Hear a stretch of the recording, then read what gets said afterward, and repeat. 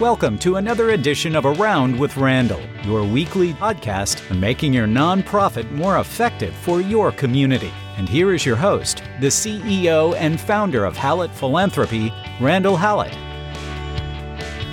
Thank you again for joining me here on Around with Randall. Today's conversation is about this concept of capacity. And this stems from some recent work that I've done with a couple of clients, trying to figure out how much they should be raising and how do they reach those potential numbers. I've always been bothered. It's a little past struggled with this issue because I've said on this podcast, I've said in the blogs, if you've heard me speak, I get frustrated because we are, as an industry, so dependent, so addicted to this concept of wealth screening. And I think I've mentioned this story, but it's worth repeating. I was, before the pandemic, on site and was felt fortunate enough to be asked to speak to the entire advancement division about this idea of how we build better relationships and really about what pipeline looks like. And I asked the question, would you rather have the wealthiest people or the people most connected who have some wealthy indicators as a part of the process? And 95% of the room says they want the wealthy people. And then I walk them through some of my thoughts, which we'll talk about here today. And by the end, probably 70 or 80% had turned the other direction, saying, wait a minute, maybe connection's more important. The addiction that we have is we're looking for simple solutions. Many gift officers, not all, but many, to say, well, if they screen well, i.e. an outside company, and by the way, I'm not saying screening's bad. I think everyone should do it. I just think it has a much lesser value than most. But what gift officers want is it's easy, it's simple, it's a number. These people are wealthier than these people. And then sometimes screening companies throw in some of their information and they say, yeah, they're wealthy, go talk to them. What I've learned and what I am honing in on as a part of the business model that I do is that when I look at capacity, I'm looking at discounting immense portions of a wealth screen, because the wealth screen doesn't tell us anything about connection. So I've had 2 or 3 of these capacity studies in the last couple of months. And the way that I look at them is I'm taking data and they maybe have screened it through their vendor, or I'll screen it through a vendor that I choose. And I start down the path of trying to figure out how to tell them how much maybe they should be raising on a range, number one, number two, and then how do they get there? Who are they missing? What I find is that when I explain the methodology of the rationale or rationale of why I do what I do, there's like an opening of eyes and mind and heart to say, wait a minute, this is actually legitimate. Let me give you an example. Was working with a client, going through the capacity study, got their data, and I wanted all their giving for the past 20 years, all their information out of the CRM. And they had actually well screened it. Now, they used a company that's not one of my favorites, and we're not going to get into names here because it's not that important, but it's not the one I use. And they're in a place, to be candid, where housing values are extreme. And so they get this list back. And if you only sorted the list by wealth, it gave you a list in some prioritization or numbers. But remember, I asked for all kinds of information. And when we went through the process of kind of doing what I'll think of as the mathematics, which is the part that I love, and trying to figure out what kind of equation should we put together that would give them the best opportunities to not only identify those that are people that could be higher level donors that are current, but also people that they're missing. What we did is remember, we have these donors, the last 20 years, all their gifts. What we figured out for this first client is that less than 15% of the mathematical equation was actually going to be a wealth number. that we were going to prioritize the number of gifts in the 20 years, the total amount given in the 20 years, and when the last gift was. And so every time we would resort the data in those particular areas and adding certain percentages of value, those three added up to more than 85% of the totality in trying to get them the right list. And then we overlaid the 15% ballpark or so of wealth. Let me get to the end and then I'll come back and why it worked. So we handed back the capacity study and said, raise between, 8 and 13 million, which would be about probably about a 60 or 70% increase. Over 2 or 3 years, they needed some additional resources internally in terms of staff, but it could be done. They got the names back because the other part of capacity study, in my opinion, is just not how much money you can raise, but how to do it. And that's really based on people. So we were able to hand back the ones that were underperforming, the ones that weren't managed, so they weren't part of portfolios, and we were able to prioritize them. And when the client saw the names, they were like, we don't know this person. We didn't know. And they've already started to turn on their production internally, portfolios, into those opportunities regarding building relationships. And they're already finding success, which is validation for the work. Not for me, but for the value it delivers to the client. They've already actually closed a couple of pretty decent sized gifts that they were not even aware could be possibilities before this. I find it most interesting because we ended up weighting last gift a lot higher than maybe I anticipated.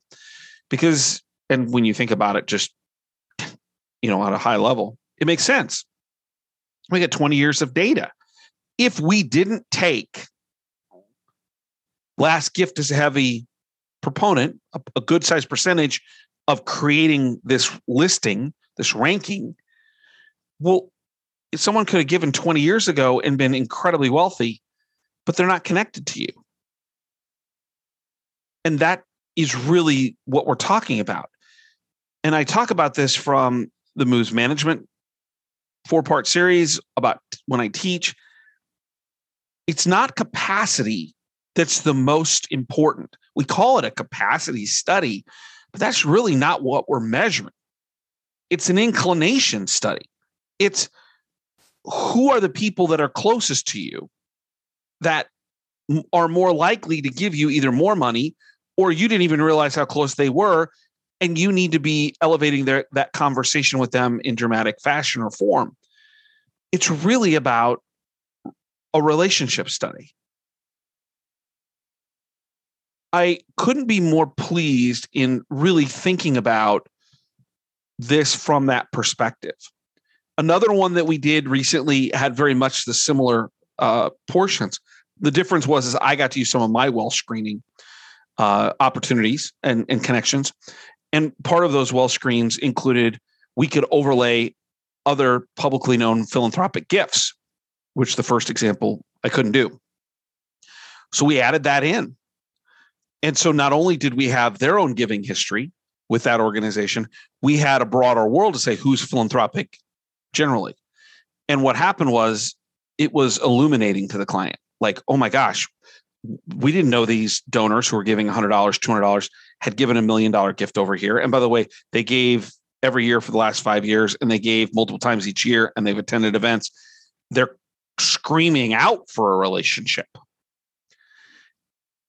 That was beneficial and uplifting for me, beneficial to the client as well.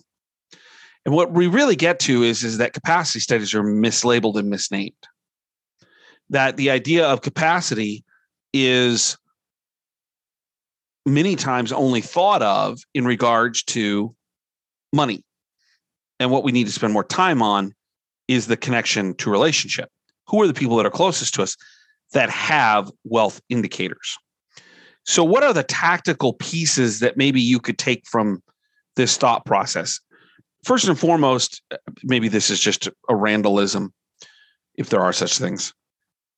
We need to stop calling these things capacity studies and start calling them relationship studies. Because capacity has a connection to money. And I'm not saying that it shouldn't.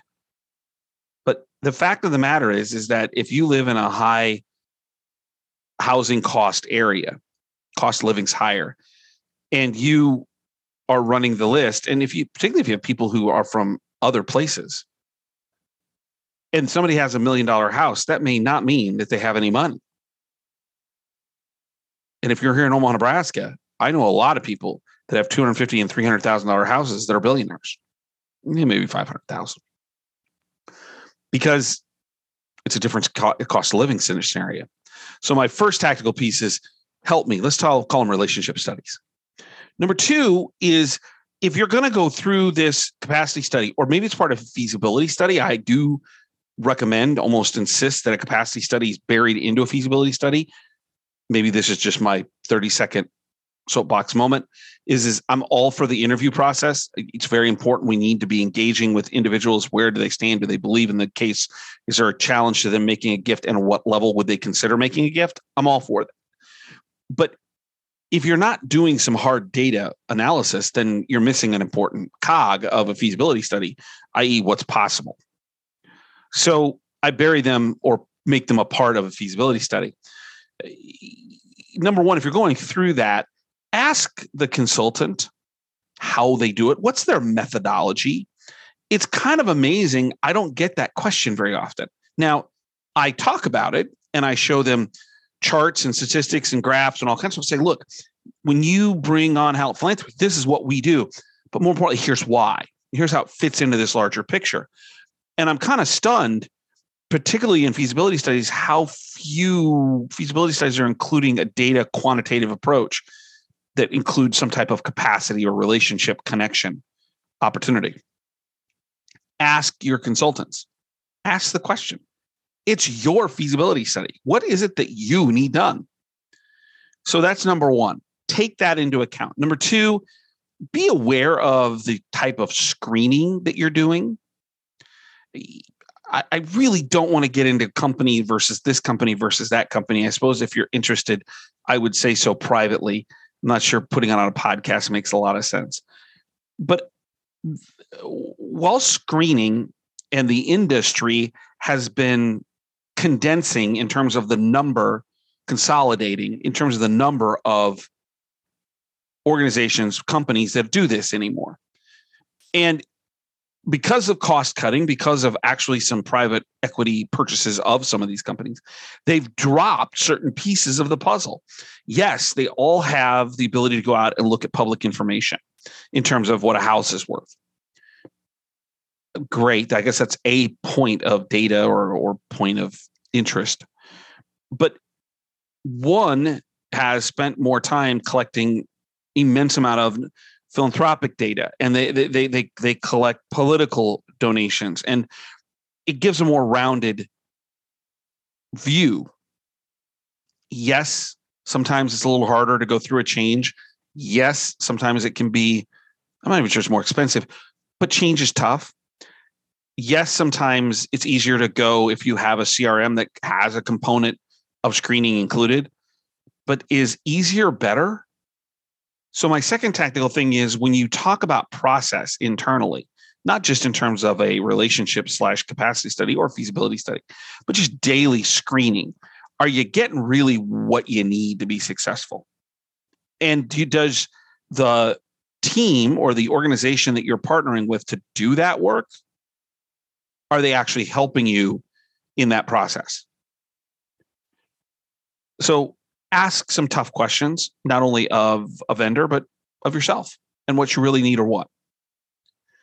The third thing is that there's a realization, and this goes back to my original story at this academic medical center where I was lucky enough to speak, is that well screening, capacity screening, relationship screening, well, that's not true, without the relationship piece, is only a leading indicator. It is not meant to be ironclad for sure, absolutely going to be on point. This is your top 10 and all 10 are going to make a gift. What they are as a list, as individuals, are leading indicators of conversations. In both examples where I spoke of the relationship study work, and one was part of feasibility study that I mentioned a few minutes ago. When we looked at the list, there were people on that list. They were like, well, this person's wrong. And my answer was, oh, okay. The recommendation I made wasn't just take these 10 and go ask them. It was review these names and figure out which ones make sense to either add to a portfolio or to increase the relationship opportunities with, or to create a plan with. And if something doesn't feel right, look right, and there's additional information that data quantitatively can't tell us, realize that that's okay. I think of it in one particular example, there were 206 people that could make a six-figure gift that were identified that were unmanaged, as I tend to call them. They aren't in somebody's portfolio. And they went through the 206, and there were a few that were like, well, this person, A, B, or C, doesn't mean that they can't make that gift. Okay. What about the other 160? And that's also a tactical piece. When you get back this analysis, it's not to see one wrong name and then blow the whole thing out of the water. They're leading indicators. Who should you be talking about? And then you get to make the decision as to who goes into portfolios or has additional opportunity. Capacity is an interesting thing. And I really want us to think more about, in terms of pipeline, relationship. Yes, there's a wealth component to that, but it's this maybe one of the smaller parts of the equation. And if you're doing this internally on a daily basis and trying to identify pipeline, or you're doing it as a capacity or part of feasibility, all pipeline kind of conversations, have this discussion internally. What are we actually using to determine who are our best opportunities? And is it the right data, i.e., not always about wealth, that drives us to where we want to be? Always appreciate your time right here on Around with Randall. Don't forget to check out the website, hallettphilanthropy.com, posting blogs there 2 or 3 a week on various topics regarding leadership, regarding philanthropy, regarding the world, business, just things that I read and see. Read a lot of newspapers every morning, at least online. Might find something interesting that could be applicable for you. Also, please share this podcast with others. Heard from somebody this week in the banking sector who said there are some interesting things that I talk about. I'm fascinated, number one, anyone's listening. Number two, someone in banking thinks it might be of help. Maybe there's somebody out there that could be helped by, or give some thought-provoking opportunities for listening right here. And if you would leave me a review on Downcastr, YouTube, Spotify, make sure you subscribe. I'd be very appreciative as well. Remember, what you're doing is incredibly important and incredibly valuable. Nonprofit work has never been more important. I just wrote a blog post on the Ukraine and who's the first people, first entities, first organizations in the door for this humanitarian, for the peace of the humanitarian crisis. Nonprofits. They're the first there. While what you're doing may not be quite to that level of immediate impact, it's incredibly important to your community. Know that you have incredible value, and that what you're doing is making a difference. And in doing so, you're making your world a better place. And we need a lot of that more. We need a lot more of that right now. We need more opportunity to be philanthropic to each other. Remember, my favorite saying, some people make things happen. Some people watch things happen. Then there are those who wondered what happened. And our world's full of a lot of people wondering what happened. And philanthropy, the love of mankind, love of humankind, the nonprofit work we do is about helping others. Those wondering what happened, while we're people who are trying to make things happen for them. I'll look forward to seeing you next time right back here on Around with Randall. Don't forget, make it a great day.